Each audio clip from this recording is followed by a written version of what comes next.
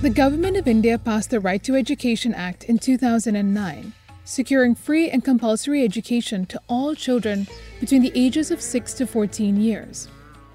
According to the United Nations World Population Prospects, that is a whopping 487 million children. The moot question is, what does good quality education for young people in India look like in the future? Through this podcast series, Tata Trust, as part of its Kal Ka Classroom initiative, aims to highlight the progress, celebrate achievements, and understand the challenges faced by educators. The core of any child's foundation is the environment we create for them. So, let's together explore how to create Kal Ka Classroom.